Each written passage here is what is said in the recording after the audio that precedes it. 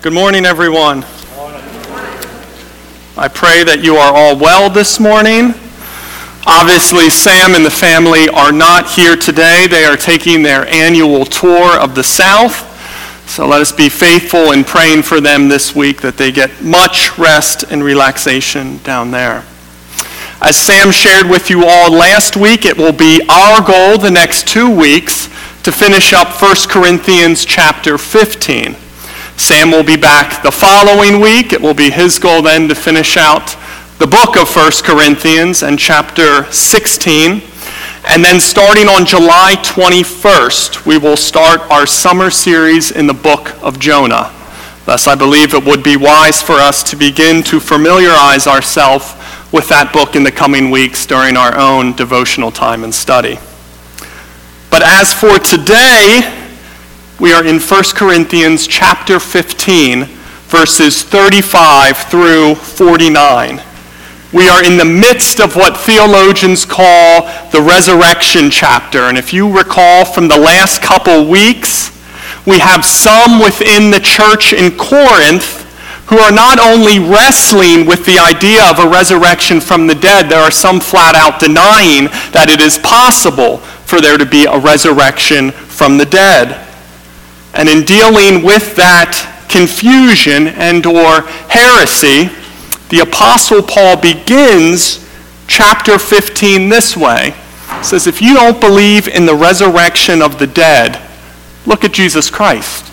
He rose from the grave. And if you don't believe me, ask the 12. Ask Cephas, who is Peter. Ask James. Ask the 500 people who has seen the resurrected Jesus Christ. The beginning of 1 Corinthians 15 is an apologetic. It is a defense of sort concerning the resurrection of Jesus Christ. If you don't believe that Jesus Christ rose from the dead, Paul says, ask the hundreds of people that have seen him. Which leads into the second point.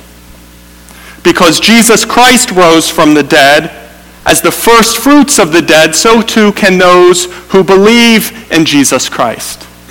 And that brings us to our passage this morning. Now follow along with the logic. Jesus Christ was raised from the dead. Because he did it, so too can we. But the question remains, and the question Paul will be dealing with this morning, how then are the dead raised? And with what kind of body are they raised with? And really at face value, it is a fair grouping of questions. If we were to be honest, if we look at our own body, when we look at ourselves in the mirror as we age, I think we would all conclude at times it is not a pretty picture. Our bodies, our minds, they begin to decline, they begin to degenerate, they begin to break down. I heard a joke recently about an elderly man who called 911 on his cell phone to report that his car had been broken into. He was hysterical, and he explained the situation to the dispatcher this way. He says, they've stolen the stereo, they've stolen the steering wheel, the brake pedal, and even the accelerator are all gone. The dispatcher said, stay calm, sir, an officer is on the way. A few minutes later, the officer radioed back into the dispatcher. Please disregard, he just got into the back seat of the car. Our bodies, church, they decline, they degenerate, they break down, and eventually they will die. Thus, what then becomes of our bodies after they die? And what is the nature of the resurrection of our bodies? And that will be the question we will be exploring this morning. Our thesis for the sermon, the main point we will be looking at is this morning. That the believer of the gospel of Jesus Christ, they will not be raised into a perishable body. But the believer of the gospel of Jesus Christ instead will be raised in power. They will be raised in glory. They will be raised into a new, imperishable, glorified body, fit for being in the presence of God himself through eternity. Again, the question is, what then is the nature of our resurrected body? And the answer, our thesis, our theme this morning, the believer of the gospel of Jesus Christ, we will not be raised into perishable bodies, but we will be raised instead in power and in glory into new, imperishable, glorified bodies, fit for being in the presence of God himself through eternity. So if you would turn with our text this morning, we will be in 1 Corinthians chapter 15, verses 35 through 49. It is found beginning on page 961 in the Pew Bible. If you do not have a Bible, please take our Pew Bible. Consider it a gift from New Hope Christian Fellowship. The only thing we ask for in return is that you read it. Again, our text this morning is from 1 Corinthians chapter 15, verses 35 through 49. The Apostle Paul writes, "But someone will ask, how are the dead raised? With what kind of body do they come? You foolish person. What you sow does not come to life unless it dies. And what you sow is not the body that is to be, but a bare kernel, perhaps of wheat or of some other grain. But God gives it a body as he has chosen, and to each kind of seed its own body. For not all flesh is the same, but there is one kind for humans, another for animals, another for birds, and another for fish. There are heavenly bodies and earthly bodies, but the glory of the heavenly is of one kind, and the glory of the earthly is of another. There is one glory of the sun, another glory of the moon, and another glory of the stars. For star differs from star in glory. So it is with the resurrection of the dead. What is sown is perishable. What is raised is imperishable. It is sown in dishonor, it is raised in glory. It is sown in weakness, it is raised in power. It is sown a natural body, it is raised a spiritual body. If there is a natural body, there is also a spiritual body. Thus it is written, the first man, Adam, became a living being. The last Adam became a life-giving spirit. But it is not the spiritual that is first, but the natural, and then the spiritual. The first man was from the earth, a man of dust. The second man is from heaven. As was the man of dust, so also are those who are of the dust. And as is the man of heaven, so also are those who are of heaven. Just as we have borne the image of the man of dust, we shall also bear the image of the man of heaven. Let's pray. Heavenly Father, Lord, I pray for wisdom and for clarity as I deliver this message this morning. I pray you be glorified. You have raised from the dead. You have conquered sin. You have conquered death. You were raised for our justification so we can be declared righteous. Lord, I pray you do a work in your church this morning, that you give us eyes to see the beauty of this text, ears to hear, and a soft heart, Lord. Let us leave here rejoicing that this is not the end, but there is a resurrection for those who believe in the death, the burial, and the resurrection of Jesus Christ. In Jesus' name we pray. Amen. We'll start this morning with verses 35 through 38. Paul writes, "But someone will ask, how are the dead raised? With what kind of body do they come? You foolish person. What you sow does not come to life unless it dies. And what you sow is not the body that is to be, but a bare kernel, perhaps of wheat or of some other grain. But God gives it a body as he has chosen, and to each kind of seed its own body." Now, I mentioned in the introduction that at face value, these questions, how are the dead raised? With what kind of body do they come? I think they are fair questions.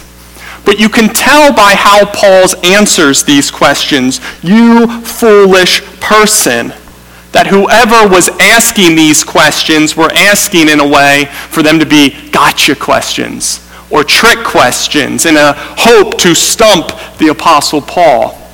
So he launches into an initial illustration in these verses, an illustration about the plant's life cycle, to display what kind of body will be raised during the resurrection of the dead.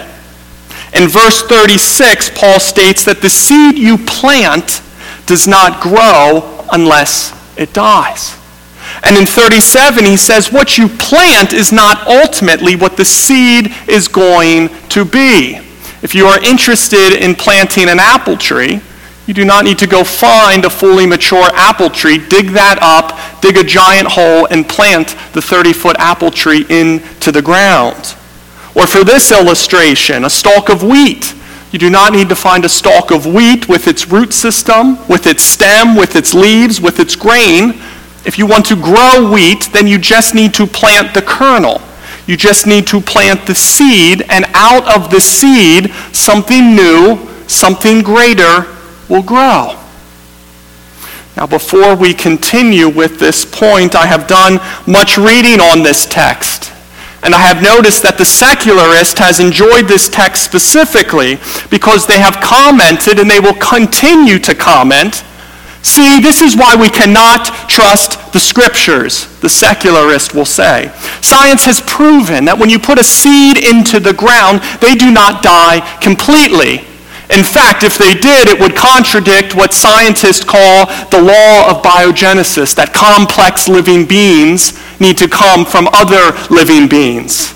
And the secularists would say if the seed actually died completely in the ground, then it would never bear fruit. And as I read through these arguments from the secularist, I sit there and shake my head, saying they are completely missing Paul's point. Now, this might come as shocking or game-breaking news to you or as a news flash, but humanity, mankind, and plant kind or plants, they are not the same thing. Humanity, man, we were made in the image of God. Plant kind, plants, are not made in the image of God. When a man dies, James 2:26 says that his physical body becomes apart from his spiritual body. They are separated. Plants do not have spirits. Thus, Greek scholars Arnott, Gingrich, and Danker all agree that what Paul is saying here is simply that when seeds are separated from their stalk, when seeds are separated from their nourishment, when seeds fall to the ground, when they are buried by dirt, when their outer shell begins to decay, only then do they produce fruit. So the argument goes this way: because you can take a simple seed, put it into the ground, and it will produce a plant far greater, then of course God is able to produce a far greater body for his children when they die and when they are put into the ground. Because you can take a simple seed, put it into the ground, and it will produce a plant far greater, of course God is able to produce a far greater body for his children when they die and are placed into the ground. Which leads us then nicely into Paul's second point from the text. And remember, we are talking about a church in Corinth steeped in Greco-Roman thought. Not only questioning, but some are denying the possibility of life after death, and then also wondering if it is possible for God to transform a dead human body into something new. Paul's responses in verses 39 through 41. Are you serious? Have you guys not seen the uniqueness of the created order?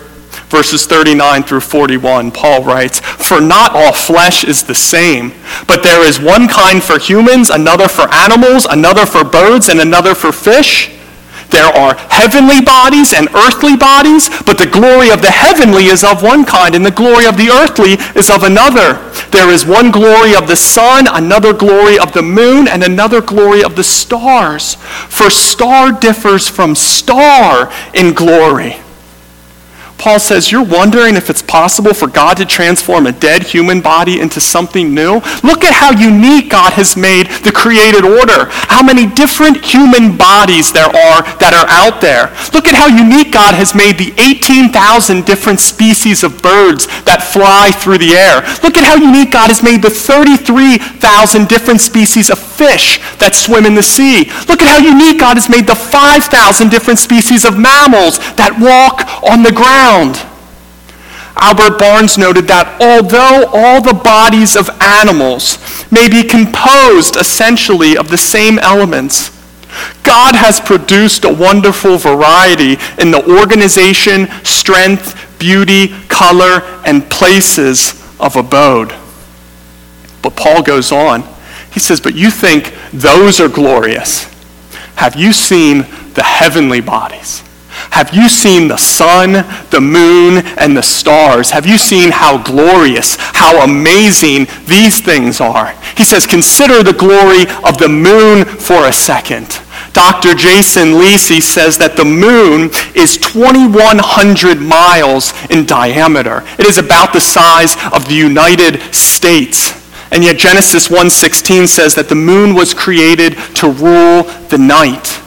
When the moon is out and it is full, it is about 2,500 times brighter than the next brightest object we see in the sky, which is Venus. And yet its glory pales in comparison to the sun. It is the lesser of the light for a reason. The sun is about 400 times larger than the moon. To put that in perspective, if we hollowed the sun out, we could fit the earth into the sun about 1 million times.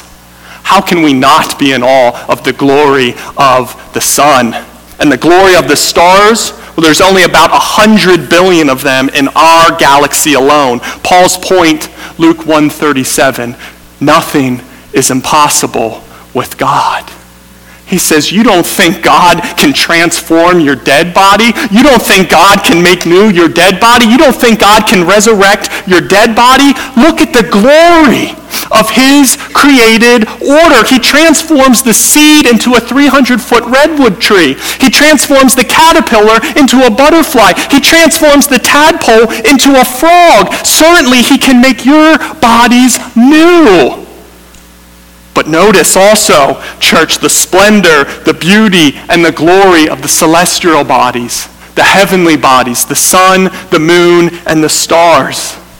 Their glory is much different than the earthly bodies, than the animals and the species that walk on this earth. Paul's point is, so if God takes our earthly bodies and transforms them into a heavenly body, then of course they are going to look and be gloriously different. If God takes our earthly body and transforms it into a heavenly body, of course it is going to look and be gloriously different. Philippians 3:21 says that Christ will transform our lowly bodies so that they can conform to his glorious body. To God be the glory for that, church. Verses 42 through 44. So it is with the resurrection of the dead. What is sown is perishable. What is raised is imperishable. It is sown in dishonor, it is raised in glory. It is sown in weakness, it is raised in power. It is sown a natural body, it is raised a spiritual body. If there is a natural body, there is also a spiritual body. Brother Christian, sister Christian, a Christian's resurrection from the dead truly is and only is the work of Christ. Why? Because what is sown, what is planted, what is put into the ground when we die It is perishable. It is corrupted. As Matthew Poole says, there is nothing more uncomely, nothing more unlovely, and nothing more loathsome than a dead body. A dead body which has been sown in dishonor, meaning it has been corrupted by the acts of sin, the acts of evil, the acts of transgression, the acts of crime. A dead body that has been sown in weakness. A body completely unable to overcome the effects of sin. A dead body unable to save itself. Donald Barnhouse tells the story about a man who went in for reconstructive hand surgery. And after meeting with the surgeon and having the surgery explained to him, the man asked the surgeon if it would be possible to just use the bones and tissues of bodies of people that have already been killed in car accidents. It's very rare that we can find them soon enough, the surgeon said. The surgeon went on, the whole body from head to its foot is filled with a host of invaders that are held back by life. These invaders are everywhere. And the moment death comes, they sweep out and destroy the entire body, like runners that race from the starting point when the gun opens a race. These invaders sweep into the body. Within 2 hours, the pathogenic organisms have carried their work all the way out to disintegration, and there is nothing to do but dispose of the body. Barnhouse concludes the same law exists spiritually. When Adam first sinned, death passed upon the entire human race. In the spiritual realm, life was lost, and all the spiritual invaders swept over the entire being of man so that his spiritual nature was completely disintegrated and decayed. Henceforth, nothing that was in man or from man could ever be used to regenerate or repair their spiritual life. Church, the resurrection from the dead is completely the workmanship of Christ himself. He is the only one who can take our perishable body and transform it into imperishable. He is the only one who can take our dishonorable body and raise it into glory. He is the only one who can take our weak body and raise it into power. He is the only one who can sow our natural body and have it blossom into a new and glorious spiritual body. And how does he do that? Or how did he do that? Or how is he going to do that? Verses 45 through 49. Thus it is written, the first man, Adam, became a living being. The last Adam became a life-giving spirit. But it is not the spiritual that is first, but the natural, and then the spiritual. The first man was from the earth, a man of dust. The second man is from heaven. As was the man of dust, so also are those who are of the dust. And as is the man of heaven, so also are those who are of heaven. Just as we have borne the image of the man of dust, we shall also bear the image of the man of heaven.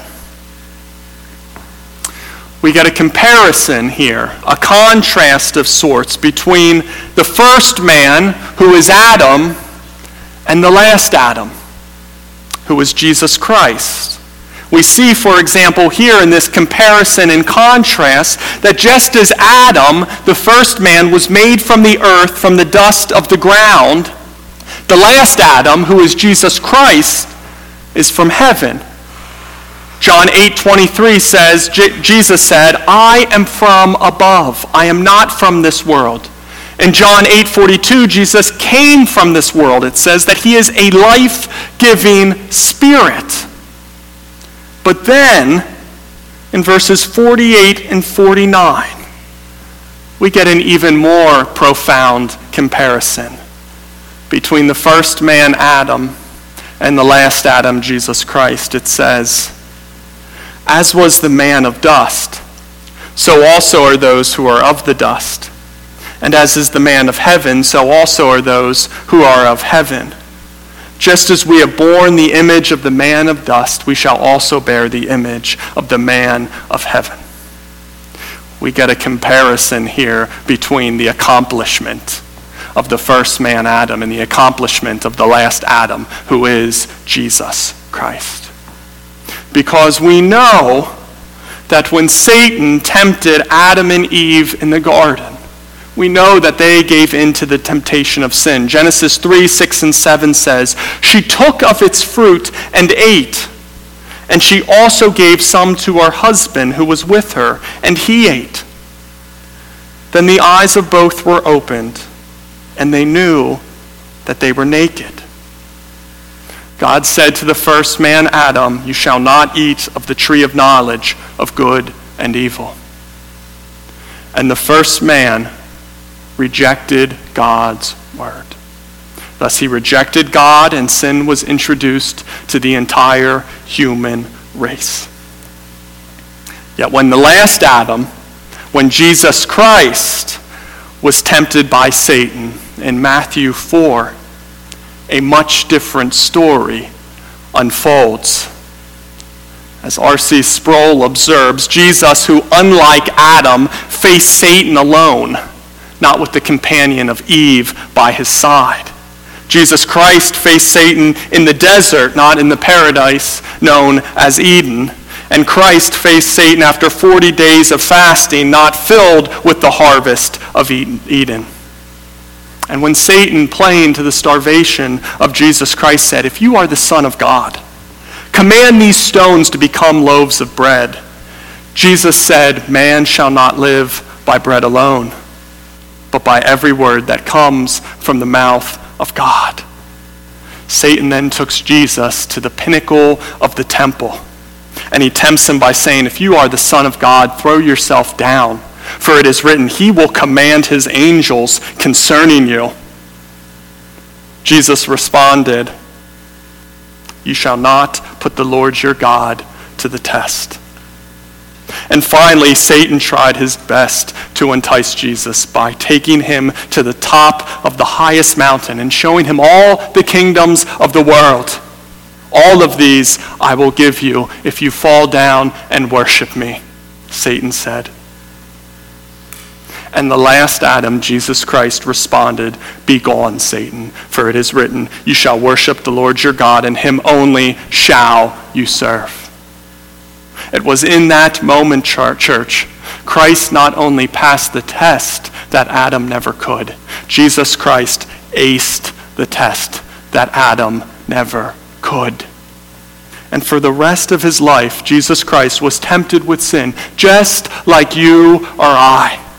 And yet he never gave in to the temptation of sin, which made him the perfect sacrifice, capable of appeasing the wrath of God for the sins of humanity. A sacrifice that he was willing and freely gave as he prayed in the Garden of Gethsemane, "Not my will, Father, but your will be done." The gospel of Jesus Christ, the good news of Jesus Christ, that he died for our sins in accordance to the scripture, that he was buried, and that he was raised in accordance to the scriptures. And to those that know that truth, believe that truth, and trust in that truth, Jesus, his accomplishment, he is a life-giving spirit. He is the first fruits of the dead, giving all of his children his heavenly image through eternity. His accomplishment is that he is a life-giving spirit for those who know the gospel, who believe the gospel, and who trust in the gospel of Jesus Christ. As we close this morning, I will start by addressing the non-believers who are here this morning. An interesting fact about the life of Benjamin Franklin is that he penned his own epitaph. He penned the inscription that is on his tombstone. Now, Ben Franklin did not claim to be a Christian, but it seems that some type of Christian theology seems to have impacted his understanding of the afterlife. Benjamin Franklin wrote for his epitaph, "The body of B. Franklin, printer, like the cover of an old book, its contents torn out and stripped of its lettering and guiding, lies here. Food for worms, but the work shall not be wholly lost. For it will, as he believed, appear once more in a new and more perfect edition, corrected and amended by the author." When we die non-Christian, we will meet our author. We will meet our creator. We will meet our God. And our God requires perfect righteousness in order to stand in his presence. Thus, you can either perish before him based on your own sin-stained merit, condemned to hell forever, or you can stand clothed in the righteousness of Jesus Christ, who was pure of all sin. Romans 4:25 says that Christ was raised for our justification. Christ was raised so we can be declared righteous in the sight of God. To the non-believer that is here today, let today be the day that you confess your sins to Jesus Christ our Lord, and you trust in him alone as the only one who can forgive you of your sins, and the only one who can reconcile you, put you in fellowship, in relationship, in friendship with God Almighty through eternity. Let today be the day that Jesus Christ is your Lord, and the offer of salvation is yours.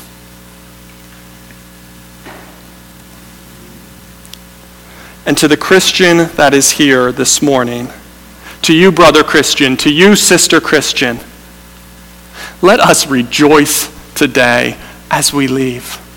Let us rejoice the rest of our lives every time we look in the mirror and we see our frail, our fleshly, our sinful, our fallen, our corrupt bodies, knowing that without a doubt, through Christ, they will be made new. I sometimes wonder why people who claim to be Christians are some of the angriest, most frustrated, irritated people I know. How is this possible when they will be made new? As we look in the mirror and we see these fallen, fleshly, sinful bodies, we realize we need to come to the fact and to grips that they will be made into perfectly imperishable, pure, healthy, glorified bodies. It should be the delight of everything we do, knowing that this world is not everything. And yet I would caution us as well, as a loving warning, let us not become arrogant over the fact that we have that gift. Let us not become boastful over the grace we have been given. Romans 3 says that for all have sinned and fall short of the glory of God. And it goes on and says, what then becomes of our boasting? It is excluded. By what kind of law? By the law of works? No, but by the law of grace. Brother Christian, sister Christian, it is Christ and Christ alone who has saved us. How? Colossians 2:14. By canceling the record of debt that stood against us with its legal demands. This he set aside, nailing it to a cross, and we bear it no more. Thus we rejoice this morning that as believers, we will be raised in power, we will be raised in glory, we will be raised into new, imperishable, glorified bodies, fit for being in the presence of God himself through eternity via the work of Jesus Christ and him crucified. Our perishable bodies, they will be made new. To God be the glory for that church. Let's pray.